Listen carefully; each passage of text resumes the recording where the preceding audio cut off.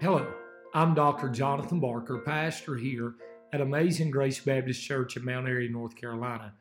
I would like to personally thank you for taking out time today to tune in to our preaching podcast.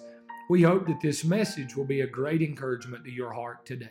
I want to read you just a couple verses and talk to you about a sobering thought this morning, if the Lord would help me. Psalms 9, verse number 16 says this: "The Lord is known by the judgment which he executeth. The wicked is snared in the work of his own hands. Haggayon, Selah. The wicked shall be turned into hell, and all nations that forget God." The wicked shall.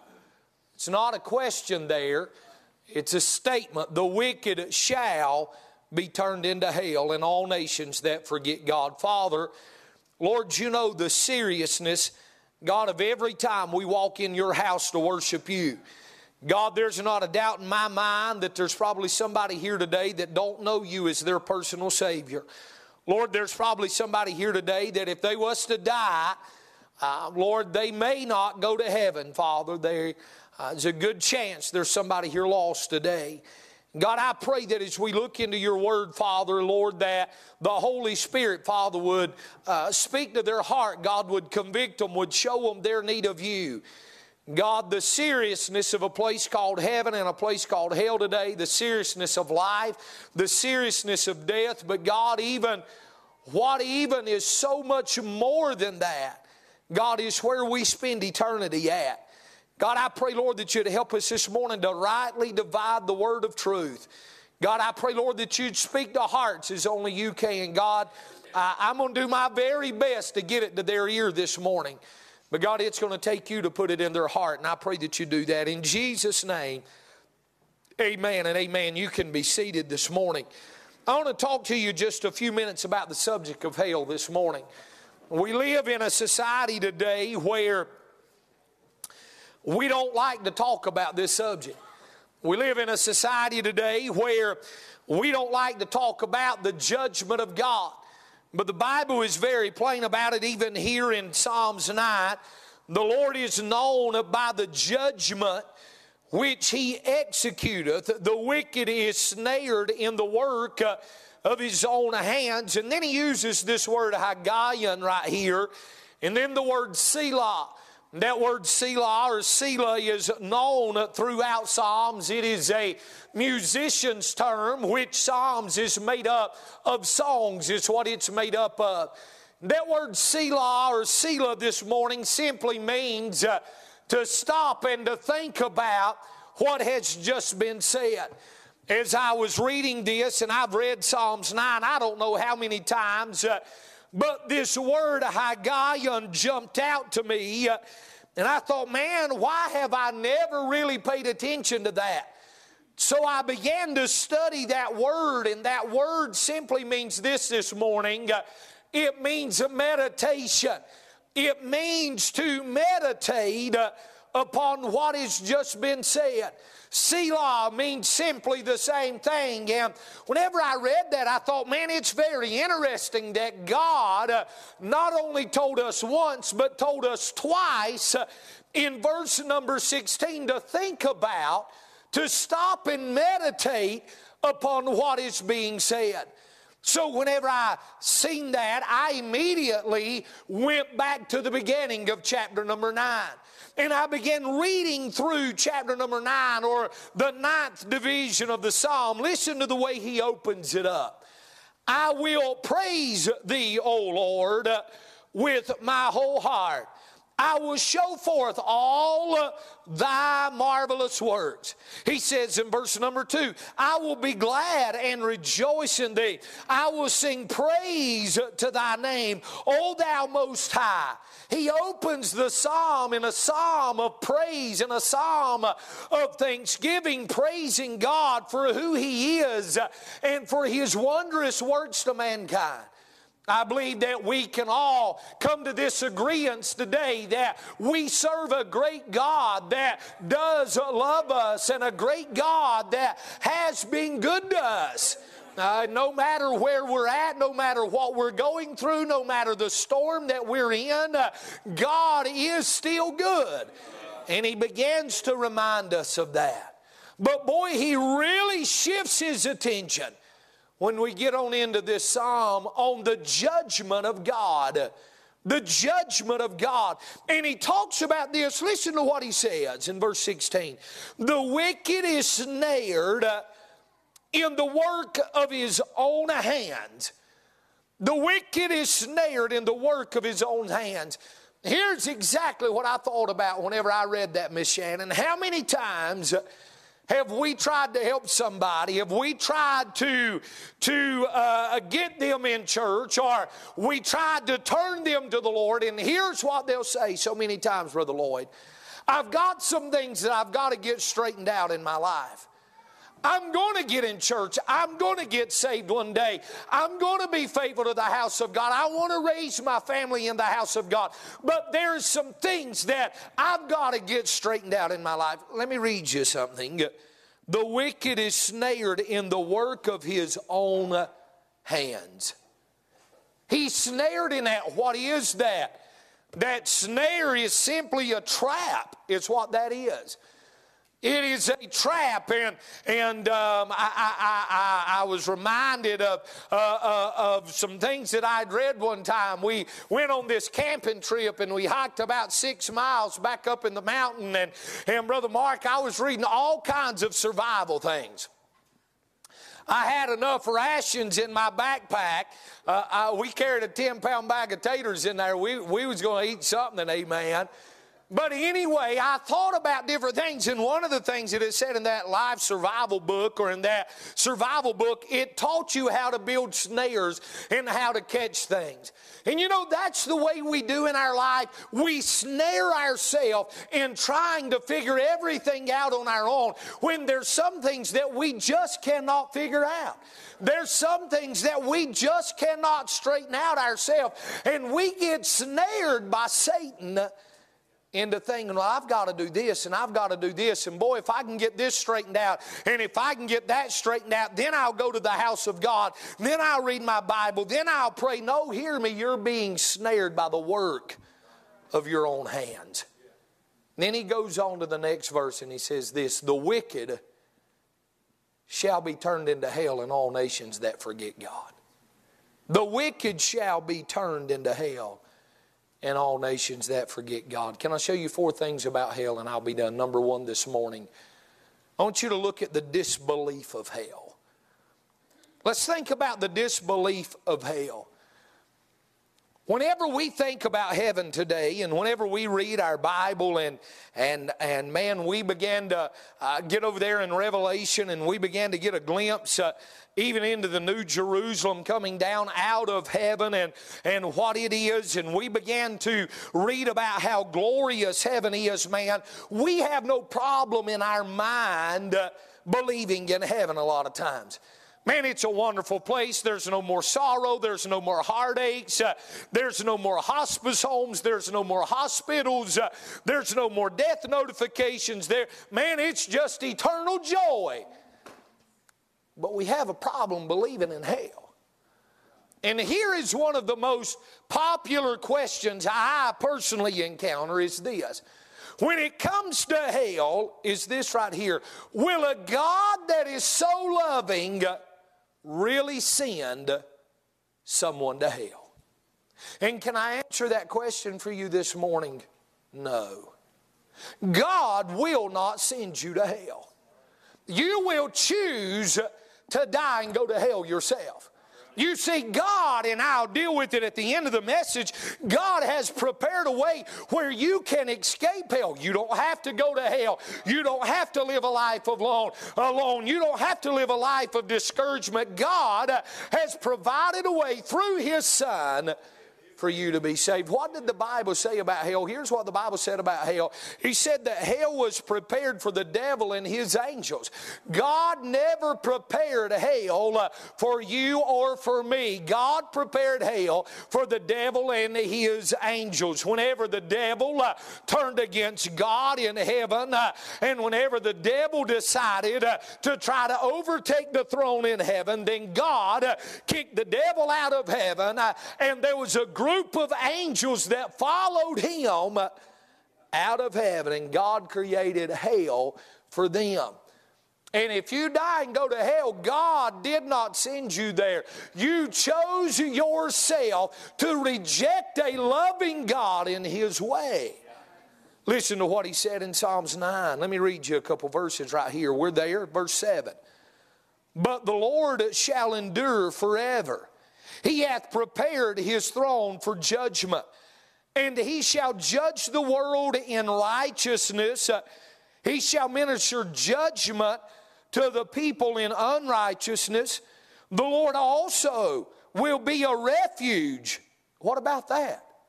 He's dealing with judgment, and He's dealing with judging the world and the unrighteousness of the world. But listen to what He says. The Lord also will be a refuge for the oppressed, a refuge in times of trouble. And they that know Thy name will put their trust in Thee. For Thou, Lord, hast not forsaken them that seek Thee. You know what He's saying to us this morning? He said, no, I'm not going to send you to hell. You're going to choose to reject my righteousness and die in your unrighteousness when I have already provided a refuge for you. What did the Bible say? He that knew no sin, Jesus Christ, He that knew no sin became sin so that I could be made what? The righteousness of God through Him. Yes, there is a hell, and the disbelief a lot of times people don't want to believe in, and they don't want to believe that God would send them there.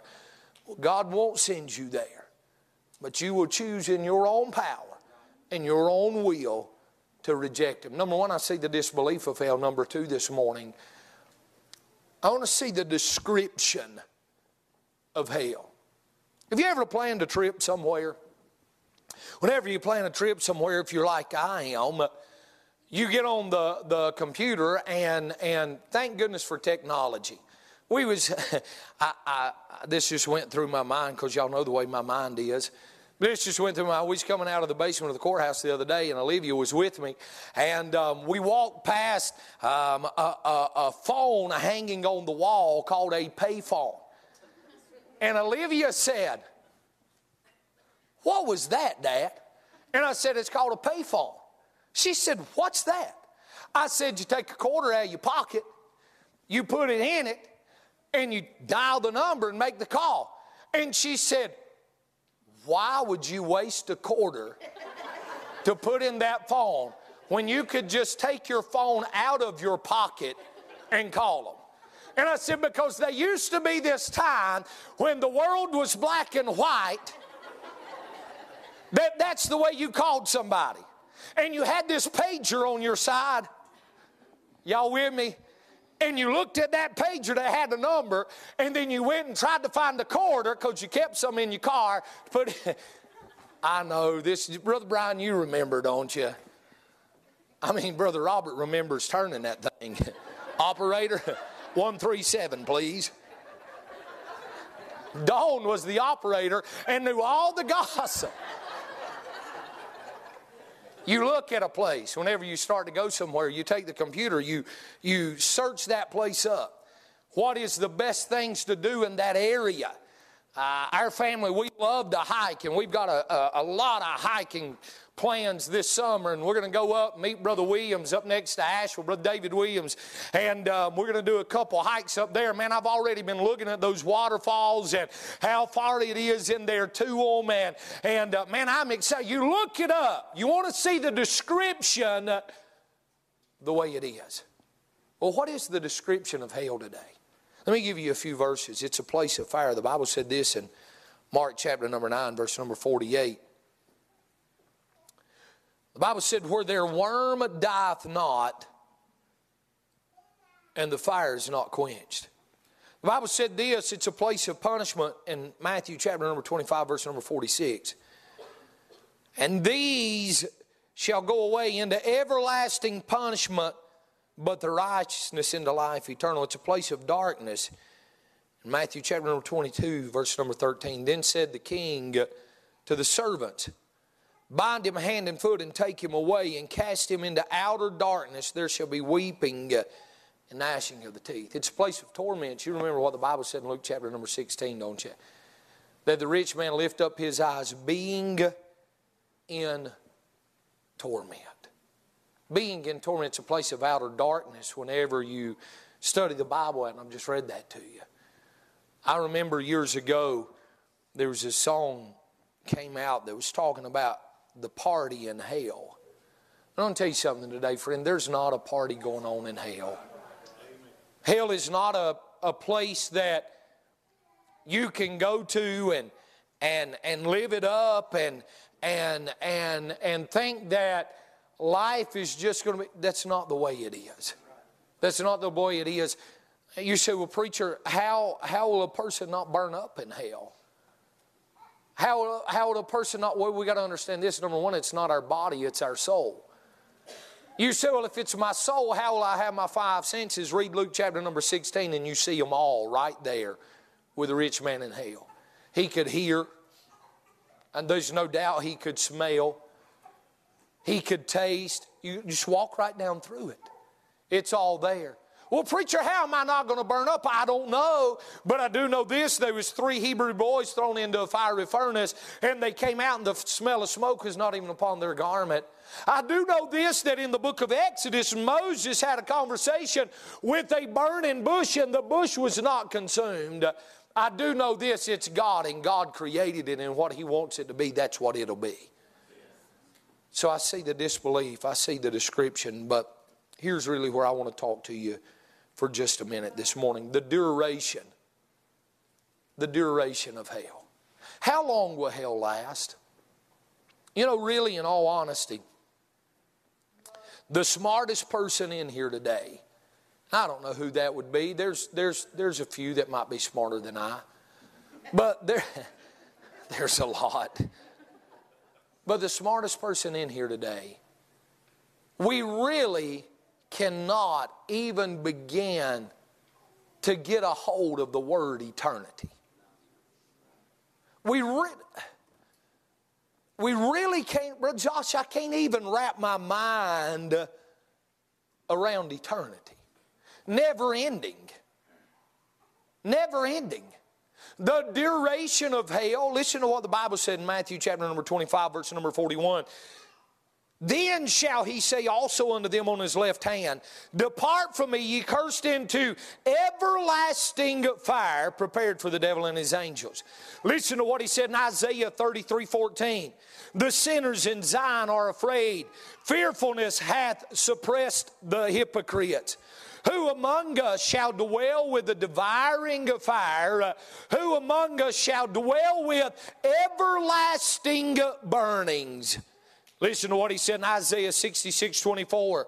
And they shall go forth and look upon the carcasses of the men that have transgressed against me. For their worms shall not die, neither shall their fire be quenched, and they shall be an abhorring unto all flesh. You know what he's saying? He's saying this.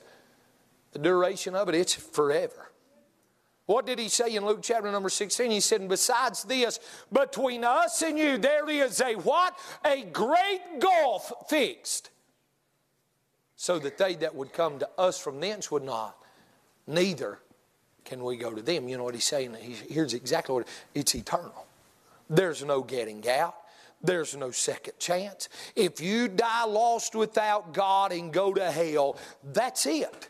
That's it. You say, well, preacher, I've read my Bible, and the Bible says in the book of Revelation that they'll be brought up out of hell to stand before God at the judgment seat, at that great white throne judgment. They're going to be brought up out of hell and stand before God that day, and then be cast back into hell, so there will be a break. You know what C.H. Spurgeon said about that? Here's what C.H. Spurgeon said. hell will be a relief compared to standing in the presence of an angry God. You see, we have in our mind that God is just this loving God, that God never executes judgment, that I can just live my life any way that I want to and everything will be all right. But that's not true. God is a loving God. God is a caring God. God loved you enough to give His Son to die for your sins. And when you reject that, you choose the judgment of God upon your life yourself. I've said this 1,000,000 times here, and I'm about done this morning. I've said that 1,000,000 times here too. I've said that 1,000,000 times in one message, but I really am about done.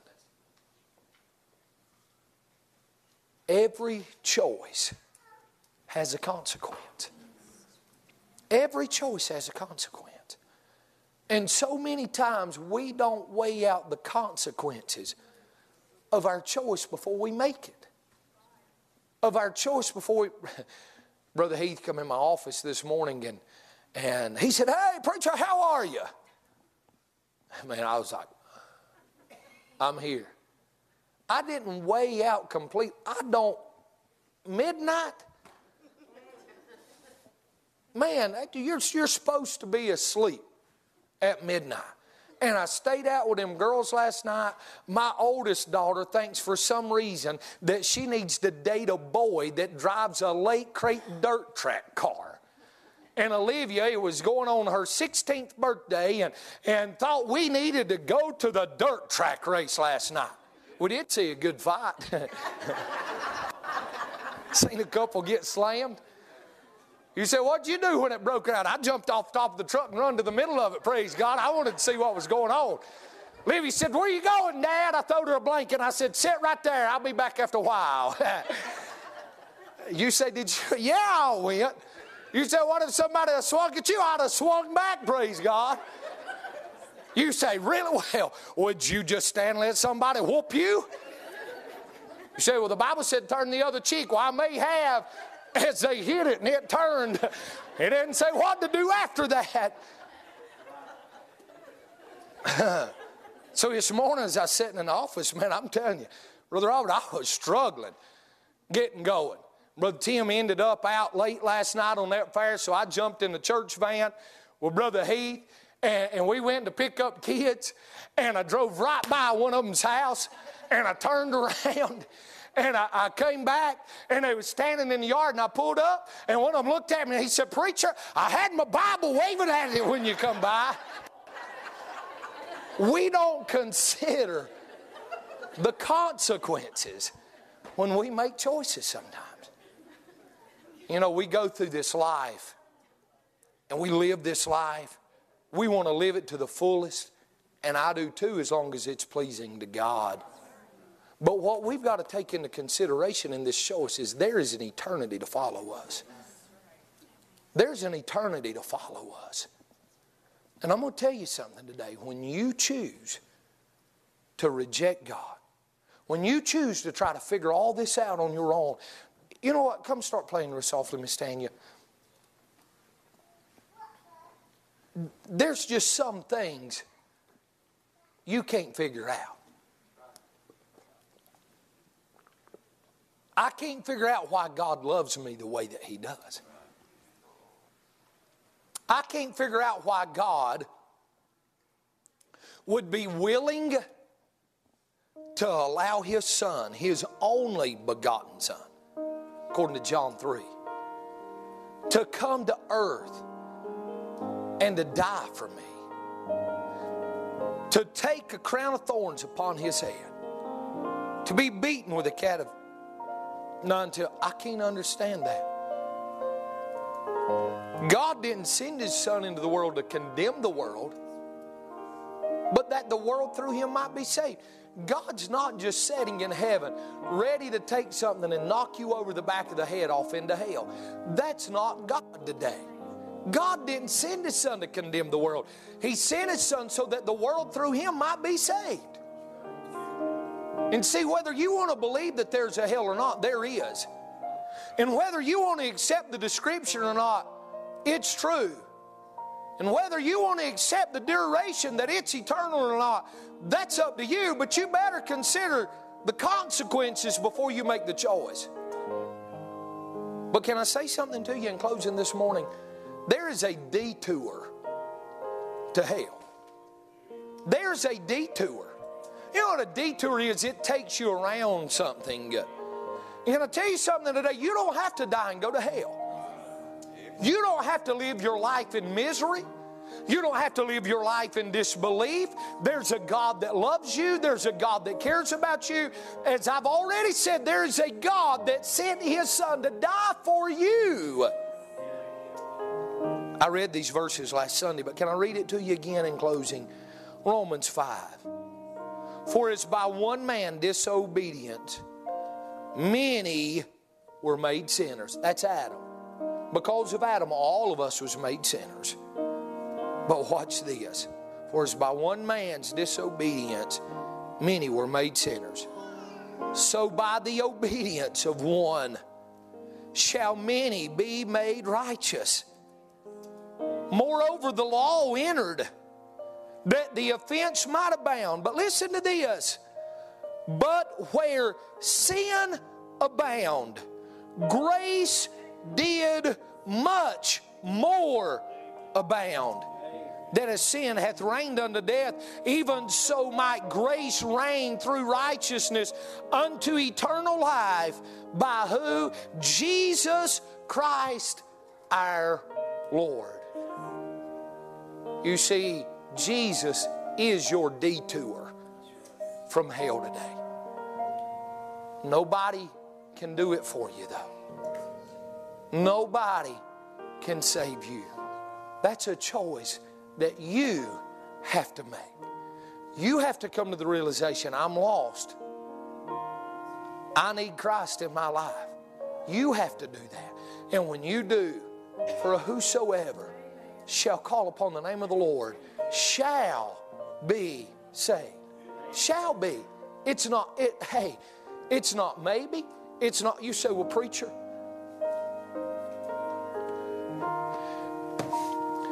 you don't know the life that I've lived. You don't know the things that I've done. I want you to hear me this morning. It don't matter. It don't matter the life that you've lived. Every person in this room this morning, boy, I think, and I look over every person in this room this morning has a past. Every person. Some in the world's eyes or in religious eyes are worse than others. Man, as I think about it this morning, there's recovering dope addicts sitting here. There's those that practically lived their life on the street. There's those that was alcoholics. And what happened? Jesus passed by your way and allowed you to have a detour and kept you out of hell. There's a God that loves you today. And there's a God that'll speak peace to your troubled soul. What this world cannot do, what alcohol cannot do, what drugs cannot do, the Lord can do if you'll just believe Him and allow Him to, Father.